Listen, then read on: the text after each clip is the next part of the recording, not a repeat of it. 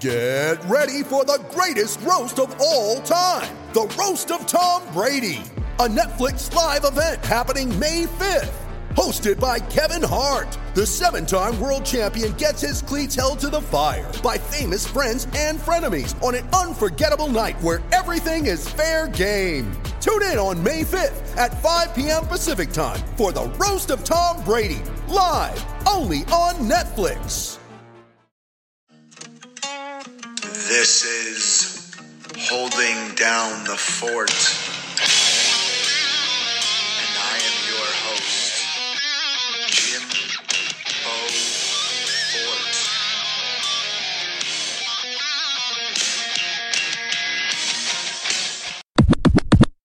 Welcome back. Today we are here with Cole Duensing, Los Angeles Dodgers minor league pitcher. And he does some other cool stuff on the side, like playing one of the best threesomes in golf history with Tyler Smith and Coach Doug. So, Cole, welcome to the show, brother. Thanks for having me. So we're gonna jump right into some things. Cole was a high school draft pick, 6th round, I believe, out of Overland Park, Kansas high school. So, Cole, give us just a little bit of an idea as you're going through high school. The draft process. Where were we going to college? Were we a late bloomer, early developer? How did you get to where you are today? Yeah. So I committed to Kansas State University fall of my junior year. So after my sophomore summer. And I really kind of didn't milk the recruiting process at all. Just kind of jumped in. I had 2 or 3 of the guys that I was playing summer ball with at the time. They were already committed to Kansas State. And so I kind of just was like, yeah, I like the Big 12. Like, that sounds fun, and get to do it with some guys that I already know. So I kind of jumped in. I honestly got the offer, and I only had one other offer at the time that I had gotten like 2 days before the K-State offer. And I committed to K-State pretty much like 24, 48 hours after I got the offer. So my whole entire recruiting process was about like 4 days long. Now, was that just real quick? Did you like go to an outlier event that happened, or were you did you, like you said, the teammates, the coaches from Kansas State were kind of recruiting the summer ball guys? Like, walk me through exactly how we end up in that opportunity. Yeah, I think a lot of my sophomore high school season, I was a lot of like low 80s, and I was a 6'1", 6'2", like 160-pound like dude. Like, I was very, I grew 7 inches my sophomore year, the beginning of my sophomore year. So I was very kind of just, and I also had gotten hurt at the very end of my high school season. Partially probably because I grew 7 inches, and they're just like, you're not strong enough for like how fast you want to, like how fast you're trying to throw, which at the time was like only like low 80s, but I just, like, my body couldn't handle it. I was very weak. And so then I finally got healthy by that fall, and got to throw for some people, and that's when it kind of all started happening. And then it was all pretty much over pretty fast. It's weird because nowadays I feel like you commit and then more schools call, and then like you have the ability to commit again, or like you're just like kind of still a free agent until you sign your national letter of intent. Where like mine was just kind of like started and committed 3 days later, and then it was over. So yeah. Like, and do you feel like we're big on empowering the players, and whether that's a high school going to the college game right now with the NIL opportunities that they have, guys entering the transfer portal, going college to better their draft status, or just, trying to improve the situation that they're in. We've seen a lot of guys benefit from that as well. or the college to the pro, the pro game where you've got Reggie Crawford leaving UConn to take some pictures in the Tennessee Volunteers uniform so that he can improve his draft stock, a month before it goes into it. We're all about those players kind of securing the bag, right? So, did you feel like your draft process almost held you back in a sense, or were you excited to have it done so quick, get it over with? I know a lot of guys are almost like big weight off my shoulders as well. So which side of it did you kind of fall on there? Well, I definitely think that like I said, it didn't end up mattering. So it I can't beat myself up about it too much, but I think it would have been fun to milk the process and see what else is out there. Cause I only took 2 visits. My other visit was Wichita State. So 2 in-state schools. Dude, And I know being from Kansas, it's probably kind of cool. But as an outside visitor, I was a sophomore who rolled into Wichita State. I think they were ranked like 20th in the country or something like that. And I come in from Niagara, like they invite us out there to kick our ass, right? So, we roll in, and I have never seen an indoor facility, a skybox at like Wichita State. I played at Vanderbilt, I played at Virginia, I played at Florida State. Like Wichita State for me blew me away as far as facilities go. And we played at Kansas State twice. So I saw that as well. And I'm sure it got upgraded a little bit since I was there. They were rebuilding some football stadium stuff at the time. But going right to Wichita State, can I get the impression of walking in there, and how do we walk away to go to the K-State side of things? Wichita State, you're absolutely correct. The facilities are incredible, but the reason that they are incredible is why I didn't want to go to school there. And the reason that they are incredible is because they do not have a football team.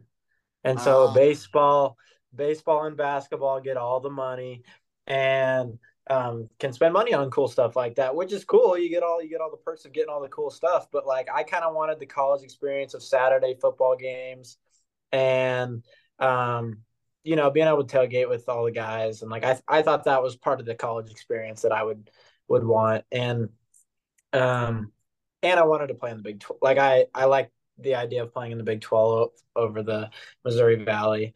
But they find baseball players everywhere nowadays, so it's not like that really matters. But it was something that I thought it would have been cool to get to go play at the Texas and the Texas A&M and the Oklahoma, like all the other big schools that are in the Big 12. But yeah, that's how I ended up settling on Kansas State.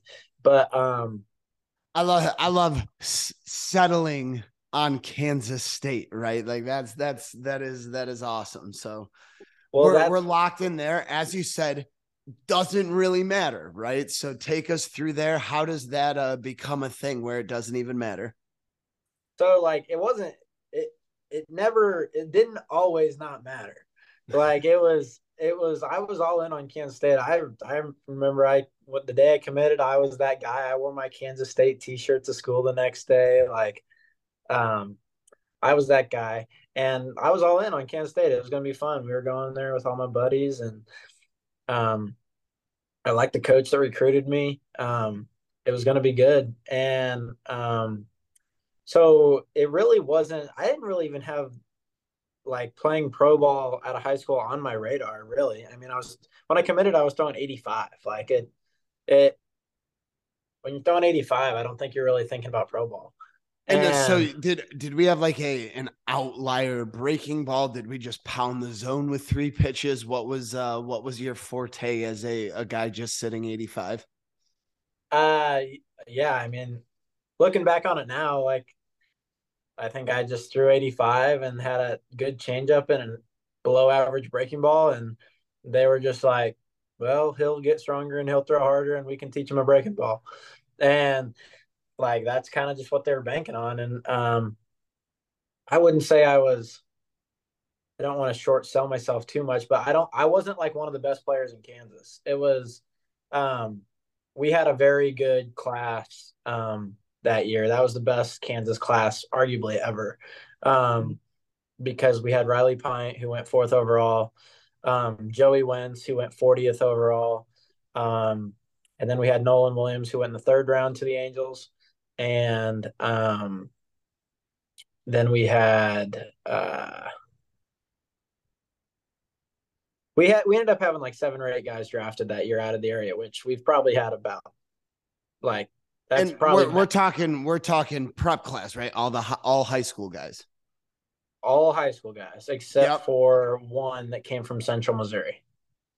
But And so you said, like, I'm not going to short sell myself too much, but like Riley Pint coming out in the class is a big deal, right?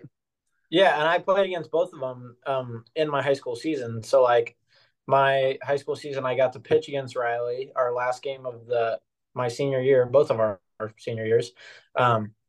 We pitched against each other in the last game, and that was a big day for both of us. Guns And everywhere. yeah, I mean, Riley, like I said, he was the fourth overall pick. He had like 6 GMs there, and it was a big day, and we were fortunate we ended up winning the game 2-1 or 2-0. And Wow. So you got to, in front of some of those guys, you got to blank slate that other team. yeah, that was a big day for my draft status. But I got 2 hits off Riley, so that's always my claim to fame. But that was the day where I was like 90-94 that day, and Riley was 95-102.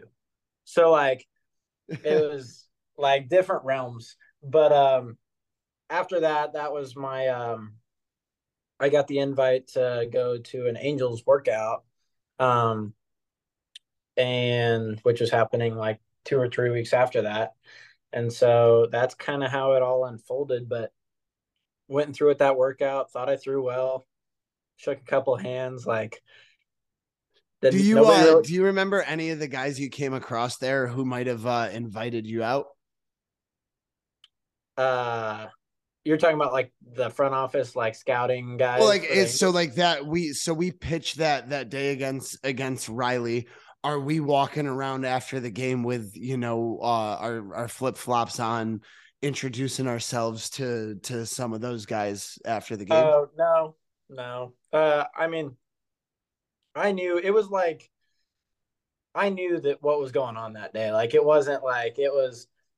I mean, everybody did it. Actually, it's kind of a crazy story because it rained that day. It poured, and it was supposed to be at their place, and they had kind of like a average podunky field that didn't take water very well, and so they were like Kansas grass field, right?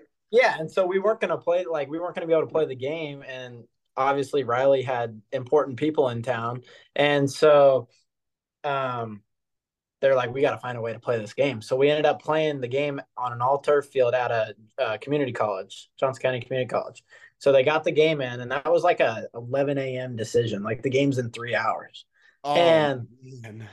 and so, but there's like the little portal thing that you have with all the Midwest scouts that was like, hey, I'm pitching today against Blue Valley at 5:00. Like, see you there, or hope you show up, and that kind of thing. So it was kind of like in that little portal thing, it was like me and Riley would both write like Pint versus Duensing, whatever, 5:00 at Johnson County Community College. And so anyway, that was a big day for me. A lot of fun. And so I ended up going to that workout, thought I threw pretty well. I didn't really know how this kind of stuff goes. Like that's what I was saying. I kind of really didn't even start looking at the draft till probably February of my senior year, like 3 or 4 months before the draft. And so we're a late up and coming kind of guy where no agent before February. Like we're totally new to things February of our senior year. I probably had an agent at the end of my junior year. Okay, just probably like recommendation from somebody that you should have it. Yeah, I should have it, or he just kind of like maybe just like thought he'd pick me up before I went to Kansas State. I don't know. But like I said, I just didn't really know anything about how the whole process happened. I was having in-home meetings come April, May, and like I said, I was like, I don't know what I'm supposed to say to these people, kind of thing. Um, yeah, I want to go to college, or like, yeah, I want to play pro ball. Like, I don't know. But I kind of learned all that, how that all went, and so basically, when it got to draft time, I had done a couple workouts and thought I threw pretty well at all of them, and wasn't really hearing like anything concrete. I had heard some things from the other guys around town that they're like, yeah, like I'm hearing my name here, I'm hearing like this and that, what they're hearing from their guys, and I was like, yeah, I got no idea. I'm just And I'm just Cole kind of here right now. Yep. yeah, I was like, I don't really know, but I think I threw well at these workouts, but they didn't really like tell me I threw well or anything. Um, so yeah, and then so ended up my draft day story is pretty cool. I ended up going to my buddy Nolan Williams' house. Um, his dad coached us growing up, and so he just kind of like. So I got to watch rounds 1 and 2 the day before at my house. Got to see Riley and Joey get picked. That was exciting. Um, and so my buddy Nolan, that I had grown up playing with, texted me that night, and he's like, "What are you doing for the draft tomorrow?" I was like, "I don't know." And It he was was like, at that point still not on our radar that we're gonna go in day 2. You don't think? I thought that there was about, and that these are like my agent's words. He's like, "There's probably a 60% chance you get picked, and there's probably a 20% chance you get paid." So like, you have a 60% chance that you get taken, like maybe in the later rounds, like little like congratulations, Cole, you got drafted, but like we don't have any money for you. See you in 3 years. Yeah, that interest pick. So when I was in high school, it was still 50 rounds, and I had a friend who was committed to Clemson, and the Rays called him in the 41st round and said literally like, "Hey, we'll see you in 3 years," right? Like Yeah, that was a real thing for a long time in the draft. So you pretty much you were expecting, hey, don't have your number, but we thought we'd throw a line your way. yeah, exactly. So that's kind of what I was hearing. Knew some people were interested, but didn't know if it was going to fall my way. So I went over. So I ended up going to his house for draft day, and Nolan was definitely getting picked day 2. Um, so his situation was a little bit different than mine. But his was crazy, and his situation was very crazy. A lot of phone calls, a lot more phone calls than mine. And um, he ended up gets he ends up getting picked by the Angels in the 3rd round. And so then I started getting calls like, "Hey, the Rays like you in the 4th. Um, this sound good?" And I'm like, "Yeah, it sounds great." Um, Rays pick come around, Easton McGee, right-handed pitcher, and I'm like, "What happened?" And Yeah, so I that's funny because I've been with some players as a friend, trainer, coach a couple times when that situation comes up. Now, did you hop right back on the phone? Hey, what the hell is going on? Or are you like, hey, what's next right now? I know that those moments kind of go quickly. yeah, the scout texted me like pretty soon after, and he was just like, "Sorry, man, like we didn't think he was still going to be on the board. Like we're still interested. Like stay by your phone," or like something like that. Yep. And Just hey, we're coming. yeah, so then the Angels start calling, which was totally unexpected because I went to their workout in Dallas, thought I threw well, birds, like nothing, and until the 4th round or the 5th round, and like on draft day, I didn't even really know that they were interested, um, and so they called and said, "We're taking you in the 5th round," and I said, "Great," and um And so we're exploding. Me and Nolan think we're going to the same team together. Dream come true scenario. And Angel select in the 5th round, shortstop Georgia Tech, Connor Justice. And like love Connor Justice, by the way, not talking crap on Connor Justice, but it was just it happened twice. It happened in the 4th round. Let's talk about the air just leaving a room, right? Like, dude just got taken in the 3rd round, having a draft party, probably. Like, we're there, and hey, you're coming with me, brother. Yeah. You got to see that name on the ticker. And I had Tyler on last week, and he was like, hey, everybody shut up till you see that name come across the ticker on the screen. Yeah. And so twice that doesn't happen for us. What are the explain yourself, Los Angeles Angels. Let's hear it. That's what it was. And it was funny because it was like Nolan was like my agent for a second. He was like calling the scout. He's like, what's going on? Like, are you guys taking Cole? Like, and like kind of joking with him, but like he was all excited. So, but I got a text shortly after the 5th round that was like, sorry, man. Didn't think he was going to be there. We're taking you in the 6th. And I was like, okay. Like, I've heard this once Are you guys sure? Or can I tell somebody that? Or yeah. So it ended up coming to fruition in the 6th round, and it was really fun. He started crying. I started crying when he got drafted, and then he started crying when I got drafted. So it was a mess. Well, listen, dude, playing with a dude from, you said when you guys were younger, but how young were we in there when we started together? 10, I believe.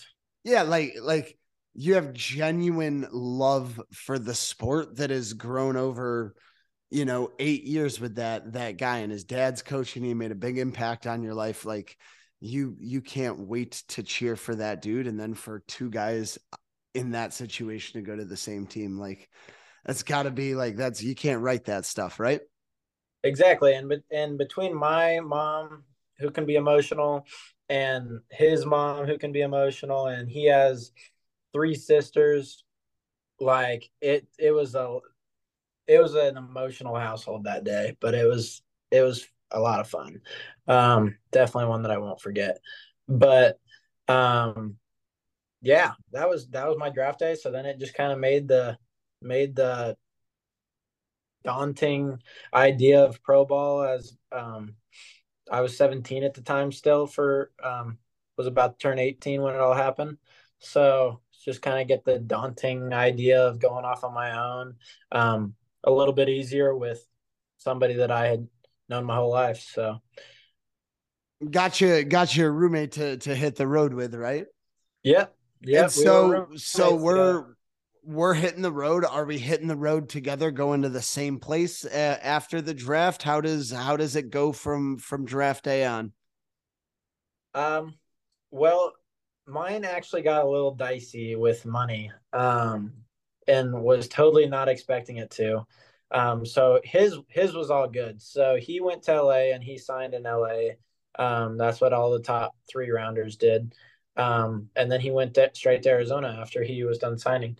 But my situation kind of carried out a little bit. There was like some miscommunication on draft day, I guess, between the scout and my agent and me and the front office.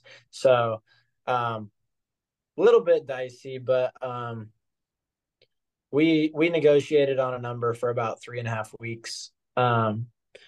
So I was in limbo for quite a while, because I was like, yeah, like it's exciting, but I don't know if I'm signing yet. And so, I wanted to go in there with this, and that matters, right? At some point, that does matter. Yeah, and so I thought we were on the same page when I initially got drafted, and then we weren't. So we negotiated for a couple weeks. We didn't get all the way back to my number, but it was good enough. So the that's how it all went. And then June 10th or something like that, I made my debut. Or wait, no, that was the draft. Maybe July 10th. Um, yeah, that sounds right. And then we've been off to the races ever since there. And now we're 7 years in, 7.5, 8. 7 years in. I mean, if you say it like that, I had 16 seasons, 17, 18, 19, 20, 21, 22. This is season number 8. So it's when you say it like that, I feel old. But No, man, listen, we have, a lot of different guys who come to the facility from, 10-year-olds to high school guys who are planning on going to college or just wanting to make their varsity team to off-season pro guys. And, it's always very exciting to be able to count the years that you're going back, right? So you're not old. You got to start the clock a little sooner. And that's something that we always get to talk about with guys from the Northeast. There's always kind of like, hey, like you have a longer shelf life because you've been on ice for so long. Like up here in Buffalo, you've just been right sitting here in the cold. As I look out the windows here and it's just snowing sideways so hard and so fast. As much as that's kind of true for guys, we always talk about the opportunity to play professional baseball sooner and how the clock is kind of your worst enemy. So looking back at it, probably negotiation wise, we've got school in the mix if we ever want to go back to it or anything like that. We're in pro ball. We absolutely stand by our decision, and we've been busting ass for 7 going on 8 years and a whole lot longer before that to get to the point. Take me through leaving one team in Los Angeles and going to another team in Los Angeles with probably out ever really setting foot in Los Angeles. Yeah, that's the iconic, anyone who's ever played for the Angels or the Dodgers. It's you go home and everyone's like, like I bet you love living in LA. And I'm like, yeah, I don't live there. And not quite LA here. yeah. But yeah, there's a lot of differences between the two. It's also hard to when I compare them sometimes, I have things and people to thank from both sides. So I definitely, it's a little bit different and hard to compare them when I come to the Angels as an immature 17-year-old. To when I signed with the Dodgers, I was 23. So there was 6 years of learning between those two things. So and I mean the like you said, immature 17-year-old, right? The growth process. And I know Tyler, and myself, we met some great people in that Angels organization who aren't just phenomenal coaches, but like father figures, guys who make you feel like you need to be more professional, like just probably passed you right along. Even if definitely. it was in kind of a tough, jagged way sometimes. No, definitely. And that's what um and I had lots of failures in those first 6 years. So or should I say a lot of opportunities to learn. Wow, But that is, hey, let's talk about a mindset, ladies and gentlemen, right there. Let's go. yeah, I had a whole lot of those. So it's definitely, and I'm certainly imagine I have some more left. So um it's kind of I did get to a point though where I felt like a lot of my Angels stint was learning and um from like a life perspective to an on-field perspective. um I just needed to get better and needed to age, like needed to mature, grow into my body. Like a lot of those things had to happen. Kind of learn how the best way to like prep your body, prep your mind to prepare every day, prepare for 140, 160 game season. And that just honestly, that just kind of took me a while. I think some high school guys just pick it up a little bit quicker, um, or don't have to. They're just kind of born with it. Well, I But was gonna say, like, how does one 17-year-old boy who plays even in Overland Park, Kansas, like you guys had the greatest Kansas high school class of all time, you said, right? Like, arguably. How do you prepare for a season like that when you guys play 30 games, right? 32 games? Like, what the jump level in baseball from a high school draft pick to the workload that it takes at that level, just, from a guy who sees all, perspectives of it, it seems kind of mind blowing. So, of course, it takes you some time, but what kind of things are we doing to really, really dig in there? I know there's team resources, but you got to be doing that work on your own in order to find a competitive edge, right?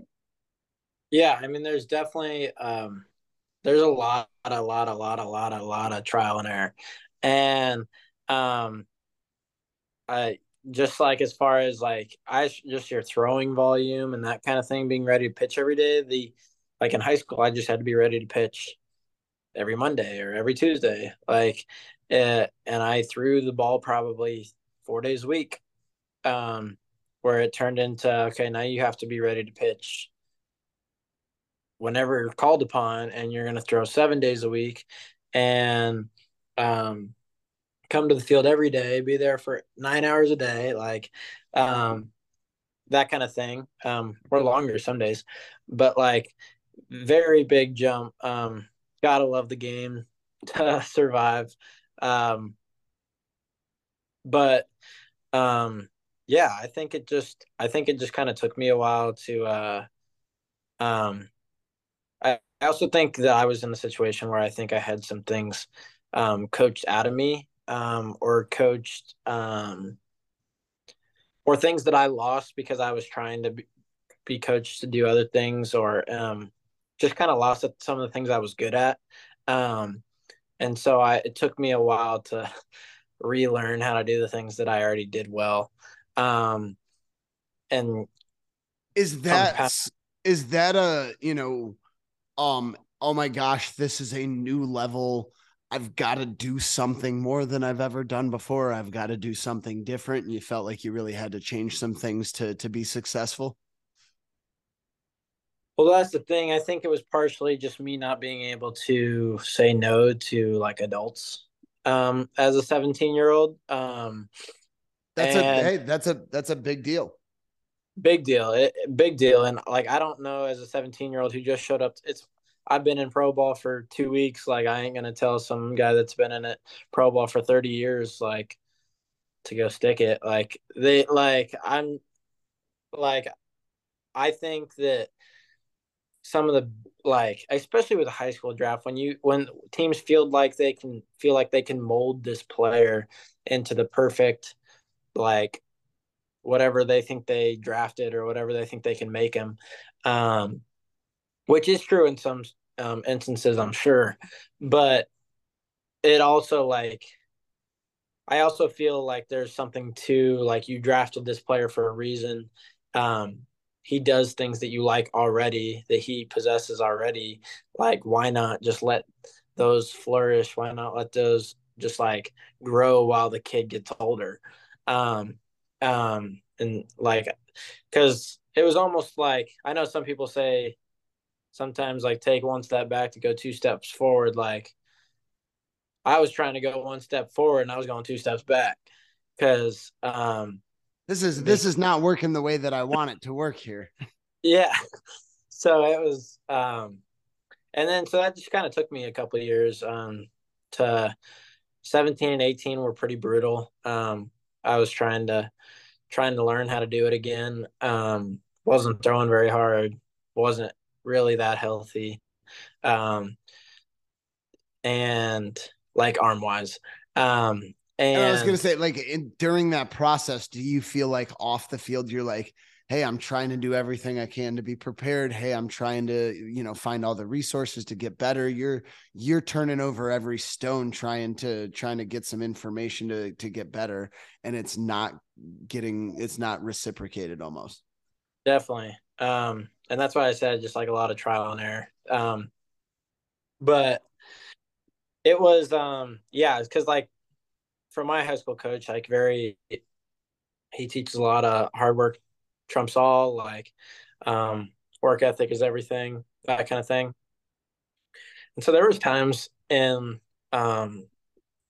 in pro ball where like I'd have a bad outing or I wouldn't feel good, and so I just go run, like, and I'm just like I'm just gonna run and get better, like, and gonna like outwork them and like I'll get better.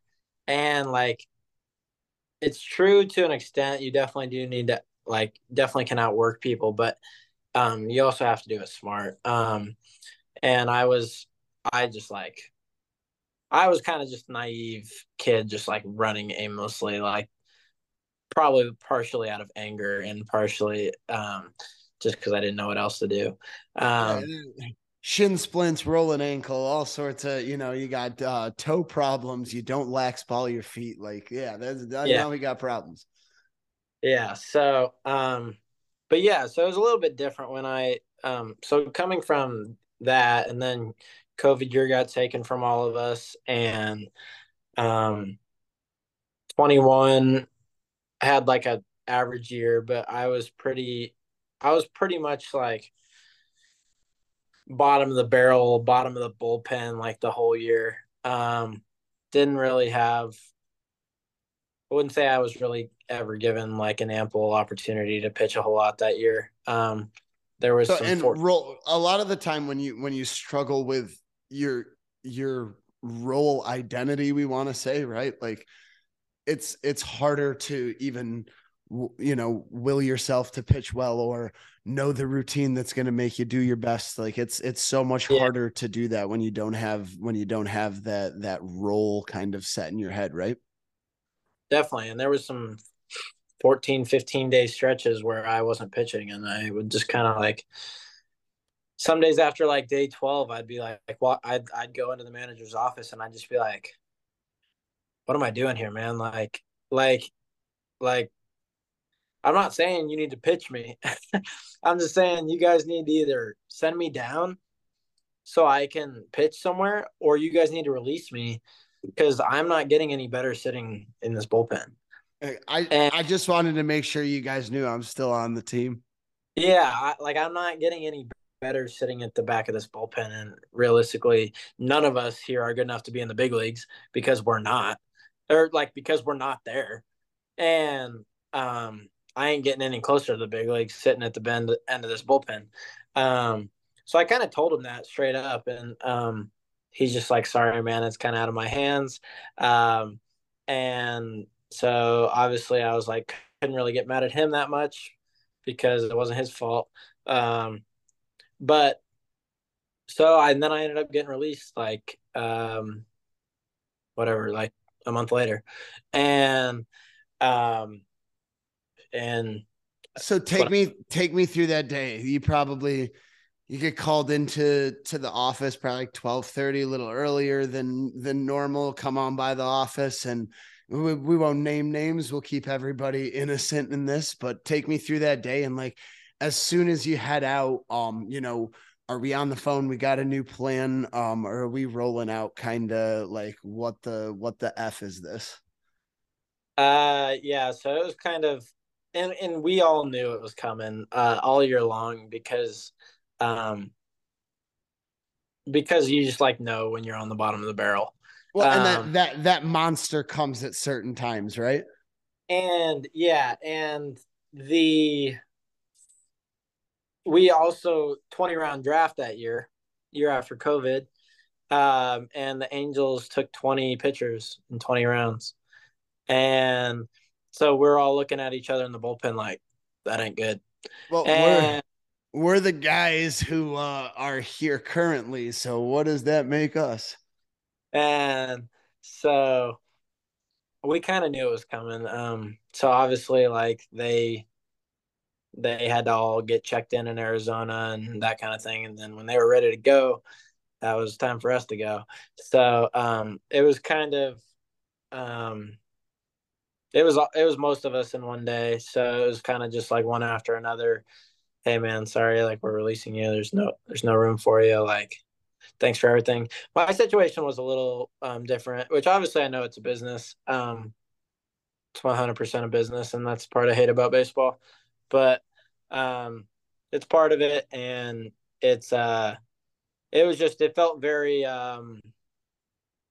very not personal for me to have been there for the last 6.5 years of my life, and um, with some of the relationships and stuff that I had built over those years.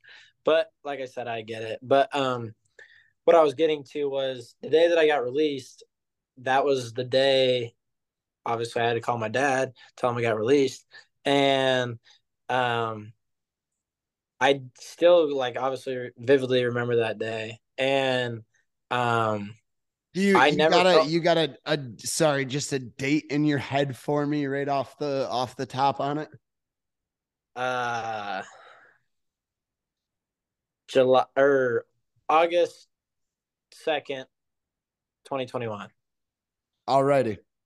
And so yeah, and I never felt like I was farther from the I didn't feel that I was farther away from the big leagues 10 minutes after I got released as I did 10 minutes before I got released, because that was just like it clearly they didn't believe that I was going to be a major leaguer anymore, so I needed to find somebody who did.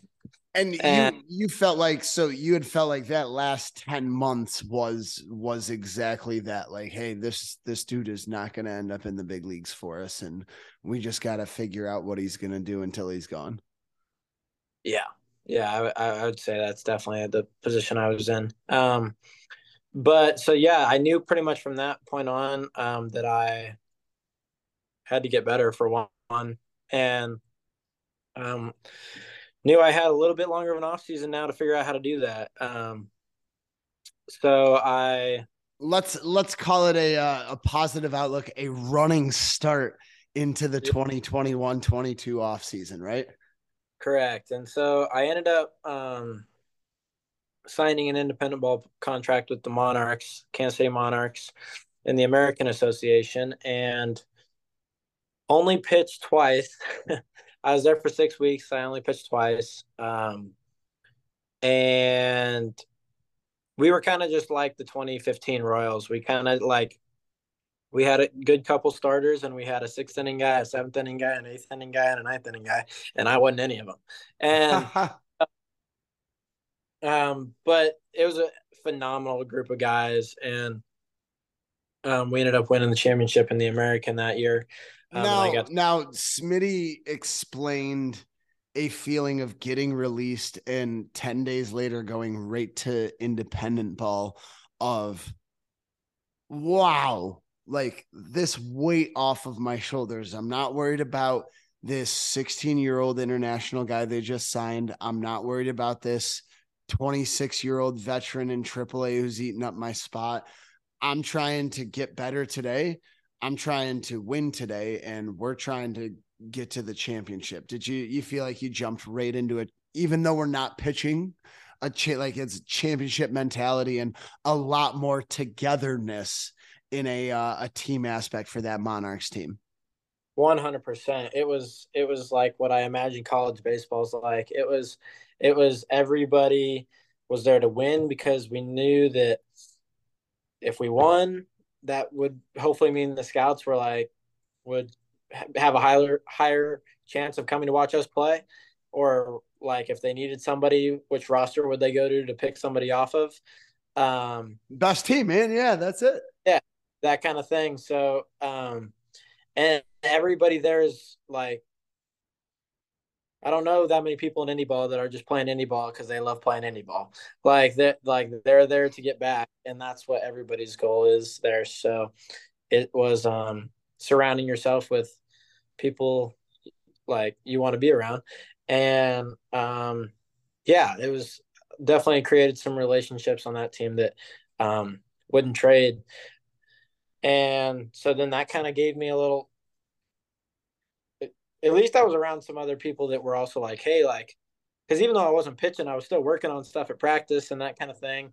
And um, was getting some older opinions from some guys that have been in the big leagues, some guys that have been around for a long time. So yeah, And we're at the field every day working on stuff, whether we're thrown in the games or not.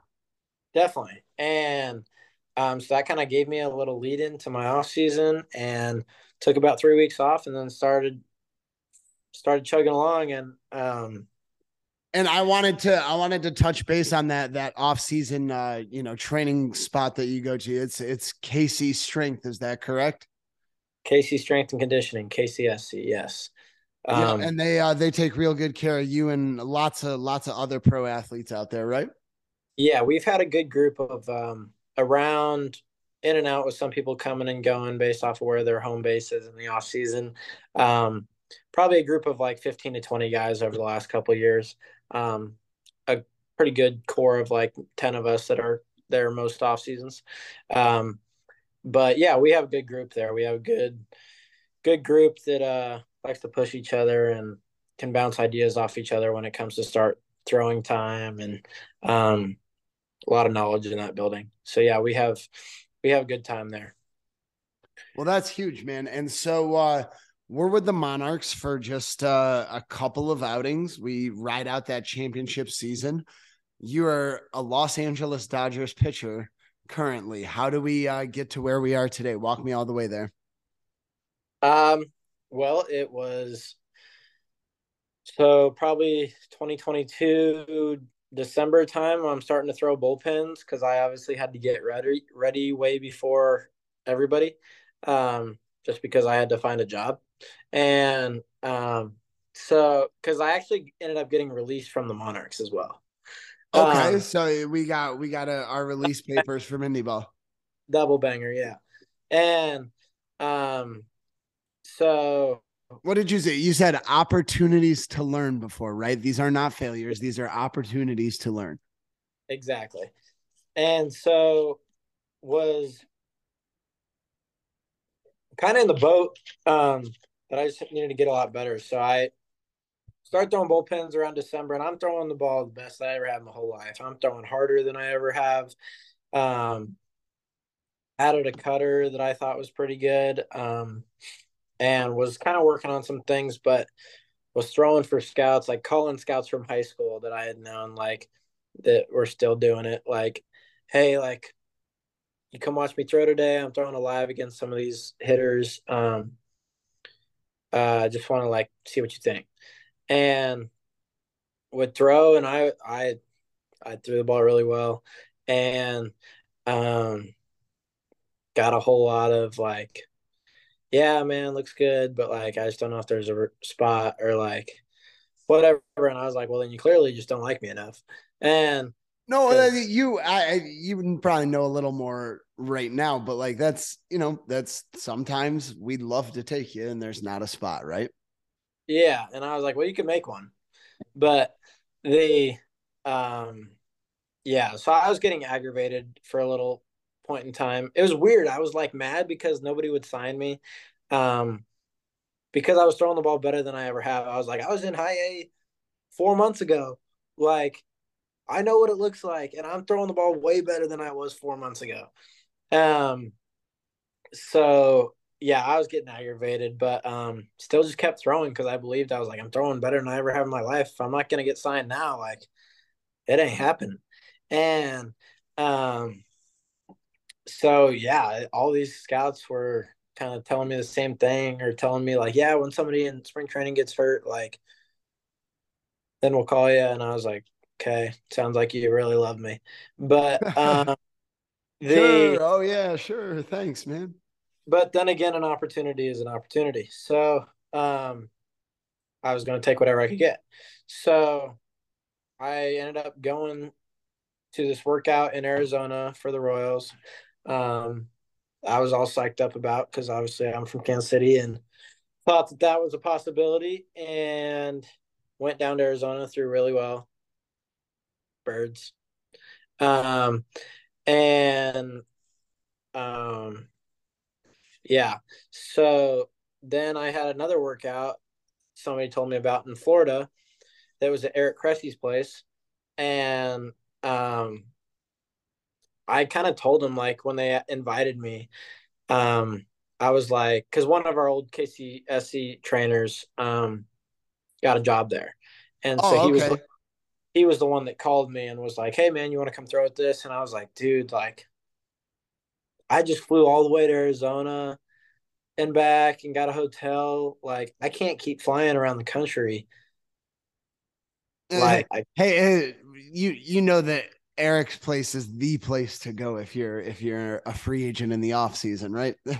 yeah, I'm flying all over the country and I'm like, I don't know if I can do this. Like I don't have this much money to be flying around like this with no job. And so my parents were like, "You get yourself there, like we'll get you home, like kind of thing. We'll split it with you." And I was like, "Okay."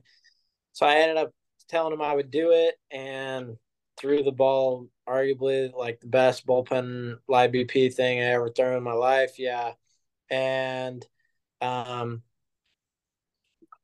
after the Royals workout, I thought I was going to get signed. After this workout, I knew I was going to get signed. And so it was um, just needed new eyes, apparently. Dude, that Be- I mean, switching coasts, kind of, right? You go from yeah, Arizona. The Florida spring training teams are hot on Cressy and Palm Beach Gardens. Obviously, the facility is beautiful. It's outdoors. All the big leaguers are there. Like, all you needed yeah, was someone from over there.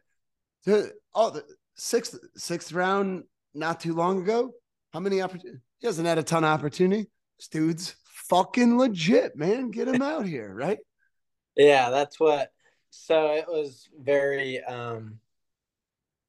That's when I had a couple offers by the end of the next day, and I got to pick between those, and that's how I ended up a Dodger. And then I had a good year last year in Great Lakes, so it's kind of just trying to keep the ball rolling right now. So it's hopefully nursing a slight elbow thing right now, but I think we're past the hard stuff. So hopefully I will be back out there here very soon and be able to have a good year and keep the ball rolling on this story because it's been kind of a wild ride. Oh, dude, it has been fun hanging on with you through that. So, newly kind of a Dodger elbow thing, absolutely fine. Where you're in the best of hands, probably when it comes to organizational wise, and at least from the sports medicine side of things, right? Like team doctors are the greatest people on the face of the earth to have looking at your body every day. I was a coach and I remember getting 7 physicals and blood tests, and I haven't had a physical in 10 years that's anything like I went through in those couple of days that they put you through. So great resources out there. And in a world-class organization, right? Being a guy who, is all about that track to the big leagues. We see that the big time big league team that's out there ahead of us. Have we met any of those guys? We have kind of a segue, Dodgers wise into like, hey, I really do see a pathway for myself in a track to the big leagues, and do they see that as well? Yeah, I mean it is cool. One of the difference between the Dodgers and the Angels was I feel like the Angels you never really saw the big league guys, at least while healthy. Sometimes you got to see them when they were on rehab, um, coming back from an injury or something. But as far as healthy, we never really saw them. It's very separated with the Angels, where the Dodgers is like not that way. It's we kind of share a cafeteria. They have their own, but like it's more you can brush shoulders with a lot of the big leaguers pretty often with the Dodgers. So and I think that's cool. I think it is cool that they don't like segregate y'all from the big leaguers. I Well, think I mean, it's it's there's that big leaguing guys, right? Like there's that whole thing, but like sharing knowledge from the top down is the best way to improve your entry level employees, right? Like imagine being a 17-year-old guy who just came out of the draft from Overland Park, Kansas in the 6th round, shows up bright-eyed, bushy-tailed, not knowing a damn thing. And Clayton Kershaw walks up and goes, "What's up, Brooke? Like, stop by my locker later. I got something for you." And hands you a pair of those cowboy boots that are like $1,200, right? Like there's like, right. Like those things matter to you, to the point where, one, like, yeah, those boots cost more than, my whole pay for the month. But two, like, that guy went out of his way to talk to me, right? Like knowing that that's not obtainable, or I can't even access people like that, versus every day, hey, like we could just possibly walk up to Walker Buehler and say, "Yo, what's up, dude?" and catch him on the foosball table. Like that has to be a different mindset, right? It definitely is, and I think the other big piece to that is your ability to blend into, like, if you're gonna be a big leaguer one day, like you can't be like scared of those guys, or like put them on such a high pedestal that like you think you're not worthy to be around them, or like that kind of thing. Like you're part of the same organization as they are, so like I think it's really good for the younger guys that are coming up to be able to like get their feet wet, being around those guys, being on that stage, being around some cameras, even though the cameras aren't looking at you. Like it's just like kind of just getting your feet wet, being on that stage. I think it benefits a lot of the minor leaguers. But um yeah, so that's a part that I think is really cool that we do here.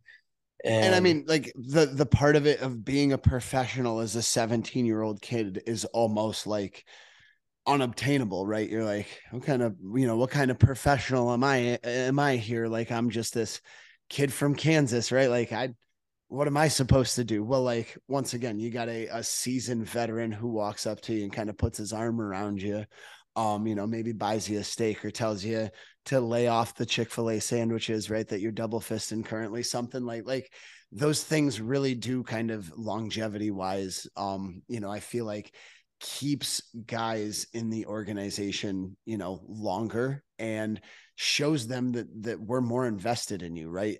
Everybody is something I steal straight up from Tread Athletics, but like Ben Brewster says, everybody who walks in the door is that $1 million arm or that $1 billion arm, right? Like we got to treat everybody in any organization like they could be the most valuable thing. And if we treat you like that, like you're going to feel like, hey, I'm worthy of being a big leaguer. Or I can be a big leaguer.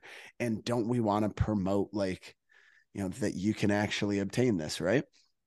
yeah, my first day at spring training last year, we had a big everybody meeting, and they said something that like really stuck with me that I've told a couple of different people this now, but it's like arguably the coolest thing I've heard as a Dodger.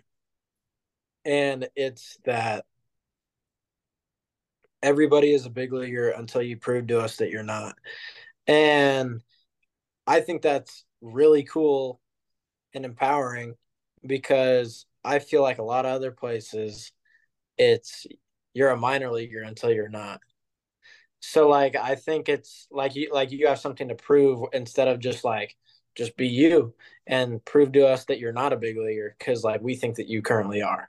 Like we're going to treat you as if you are or will be. Like so I think that is it's cool, because I honestly think that culture kind of like resonates with our whole clubhouse. Like everybody there thinks that like I don't look at anybody in our clubhouse and it's like that guy's probably not gonna be a big leaguer.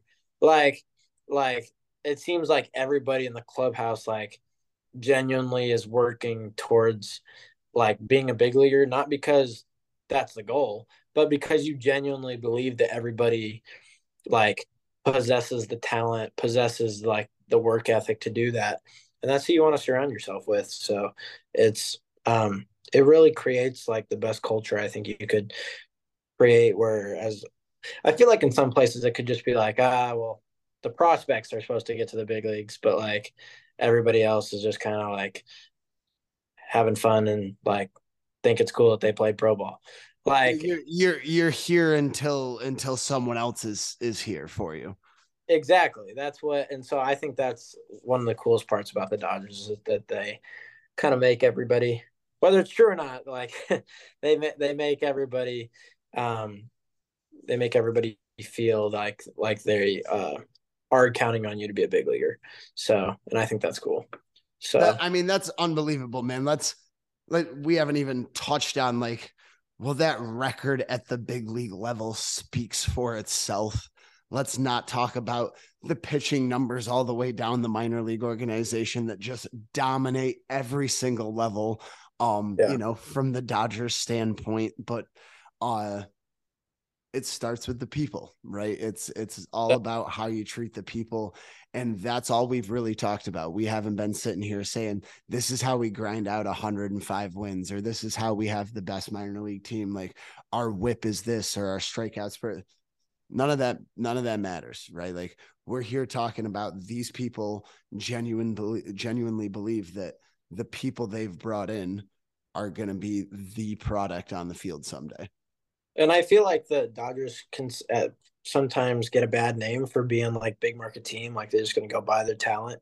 Like the Dodgers genuinely have, like, if you just look at their roster right now, like it's I mean, Bellinger, he's gone now, but like Bellinger came up, like Dustin May came up, Walker Buehler came up, Julio Urias came up, Clayton Kershaw came up. Like they're like a lot of dudes. Like, yeah, they went out and got Mookie Betts and Freddie Freeman, but like James Outman, like Gavin Lux, like Will Smith, like all these guys, like Let's God bless what? Lux real quick. I don't know if you saw Lux run to third base today, but that looked really ugly, man.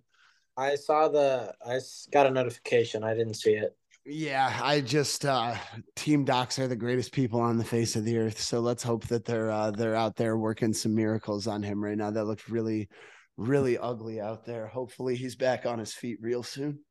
Yeah, I'm So, sure. the Dodgers, right? They do it right. We're happy to be here. A little bit, different side of things. I'm planning a trip to Kansas City for this summer, and I've only been to Arthur Bryant's barbecue. What do I have to see in the city? Where do I got to get to? Give me a 1 minute rundown of Kansas City tour. Hit me. Um, I would recommend you go to either Q39 or Slaps Barbecue. Um, What's the specialty there? Slaps is kind of good at everything. But my favorite thing at Q39 is definitely the brisket. So I would sway you that way. Other things in Kansas City, and I mean the best thing in Kansas City is the Kansas City Chiefs. Like it just is. And I'm sorry you don't want to hear that, but like it just is. And we Did you have the did you best. make it to the parade, or were you already in Arizona? I was already in Arizona, but yeah, Patrick Mahomes has blessed the city, and it's just going to be that way for a while. And the but as far as things to do, the Power and Light area in downtown Kansas City, that's like the bar district and the shops district. But yeah, Power and Light is where I would send you for a night or a restaurant or a good night, whatever. Well, that is awesome. So, do we make it back there every off season? That's kind of home base still, or we posted up in Arizona pretty regularly? Home base is in Kansas City. I was there from September to February. So Nice, very very nice. So you got to did you make it out to Arrowhead or whatever it is, GHOA field at all? yes, I am fortunate enough that my girlfriend is one of the cheerleaders currently, and For so the Kansas City Chiefs. yeah, so I got the hookup. So I've been at quite a few Chiefs games in the last couple of years, um, like most of them, but at least home games. But um, I was at the 13-second game. I'm sorry, um, No, man, come on. but the it was You probably have some pretty good seats, just like being there with one of the cheerleaders, right? yeah, they're lower level. They're in the end zone. They're good seats. The but yeah, so I have a good time going to those in the off season and training and working, and it's kind of encapsulates my off season. It's just Chiefs games and working and training. So That's what we that's do in Kansas City. It's an honest life, right? it is. It is. It's Kind of honest. like here in Buffalo Not much. without the football success that you guys have. Yeah. So let's talk a little bit more about and this is real quick, probably wrap it up the last minute here. So the financial side of the game and empowering the minor league players. I know that we both have a stand of you said you kind of had a little bit of time in your negotiation process trying to get back to your number with your agent when it came to your original draft process. We have a love for empowering minor leaguers and ultimately getting them paid, right? So give me a little bit more and then we'll send you off for the night. Okay. Yeah. Yeah, I mean, I think with the way that wages have been throughout the minor leagues in the last forever, it's embarrassing. And like other sports with an equivalent job like minor league hockey or the G League or like something like that, like those guys are making money. Like the practice squad for the NFL, like those people are making real money. And if you compare that, the the fringe big leaguer, like when he's in the big leagues, he makes $770,000, and then in triple, and like if you're not in the top 750 dudes, like if you're 751, you make 30 grand, 20 grand. And yeah, aside from that issue of just the difference in pay, just the quality of life is really something that I hope gets better in the near future, because it's a problem, like especially with how gas prices and just how expensive apartment complexes is, and eggs, Eggs, man. like like We gotta buy eggs to fuel our body, right? just like $20,000 just like doesn't really cut it in America nowadays. Um, so it's something that, and these guys, it's not like we're just like we possess a skill that not many people on the planet do, and it's entertainment for a lot of people. So um, we feel that the wages should be increased based off of that.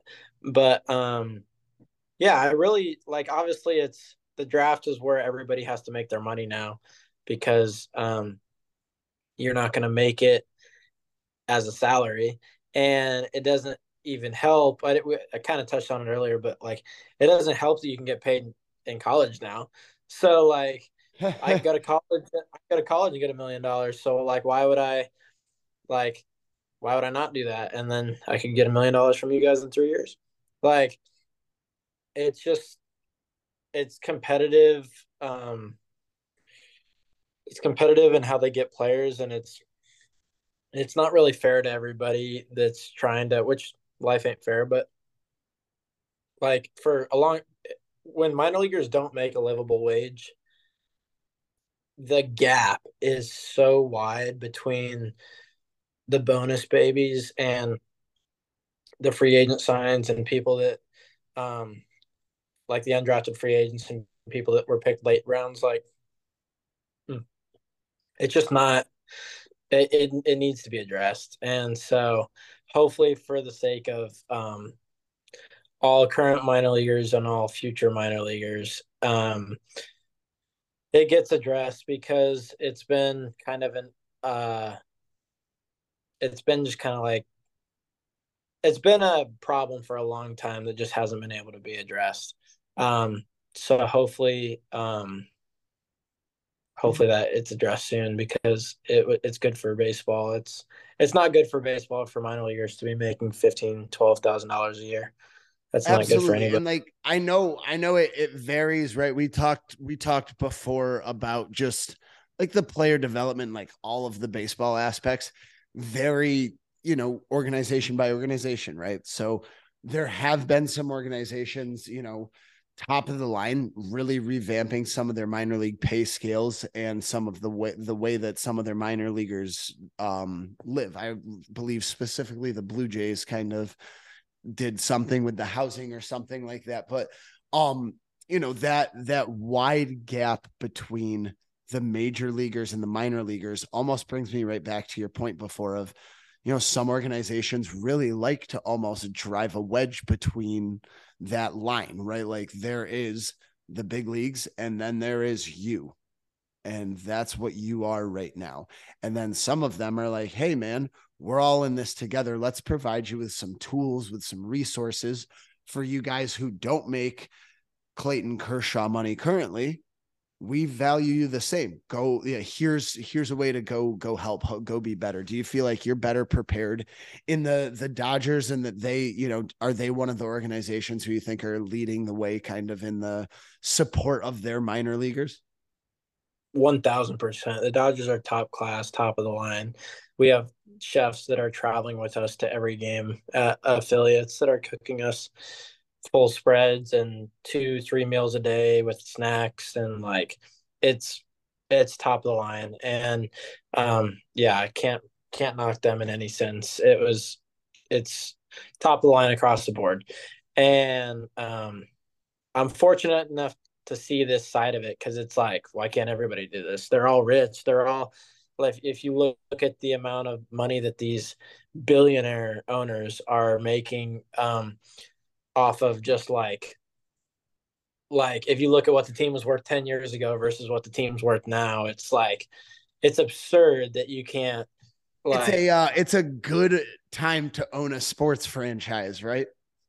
Yeah. And you can't, we're talking about half of pennies. We're talking about dirt, compared to those zeros that they got on the end of those paychecks.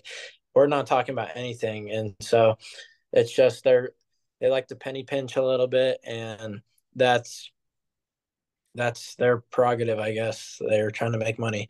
So well, listen, man, everyone who's outside of the walls, who don't know anything about the game, are saying, hey, baseball's dying. Hey, baseball's dying. And it probably makes them want to hold on to their money a little bit more. We're so removed from the game when you're not, in the game, that I feel like you probably hear any of the opinions you get are not really baseball opinions. Yeah, I hear you. But yeah, I think I hope that it gets better soon, but and I think it will. So I hope that people see where we're coming from, and see why players deserve what they deserve, and just kind of hopefully pave the way for the future minor leaguers, because Lord knows that there's been a whole lot of minor leaguers already that can tell you stories that some people wouldn't believe. So absolutely. And we appreciate those soldiers who've got their boots on the ground out there working for us, in the Players Association, on the CBA, everything that's going to go towards, just fair treatment for these guys. I think, everybody deserves it in any walk of life or any job that they have. I think fair, equal treatment is not too much to ask for out there. So, well, Cole, definitely. We appreciate your time. If you know anybody who'd like to be on the show with us, just kind of chop it up like we have, or are promoting anything that they're doing, or have an awesome story to tell, we would love to have anybody, from the Dodgers, from anywhere, on the show. And we really appreciate your time, being on here with us, and, absolutely the best of luck to you this season. And, that elbow's going to be good. You get yourself back out there, and, yeah, when you break camp, you get out there, and, you remember what it's like to compete against the boys, Yep, definitely. Looking absolutely, man. Thank you again. Have a great night. Thank you for listening to Holding Down the Fort. This is Jimbo Fort reminding you to hold it down. Be on the lookout for our new merch. Anybody who has any questions for the show or for our guests on the show, please email us at holdingdownthefortpod@gmail.com.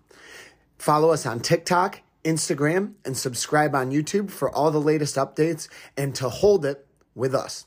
Thank you again. We look forward to having you back for the next episode.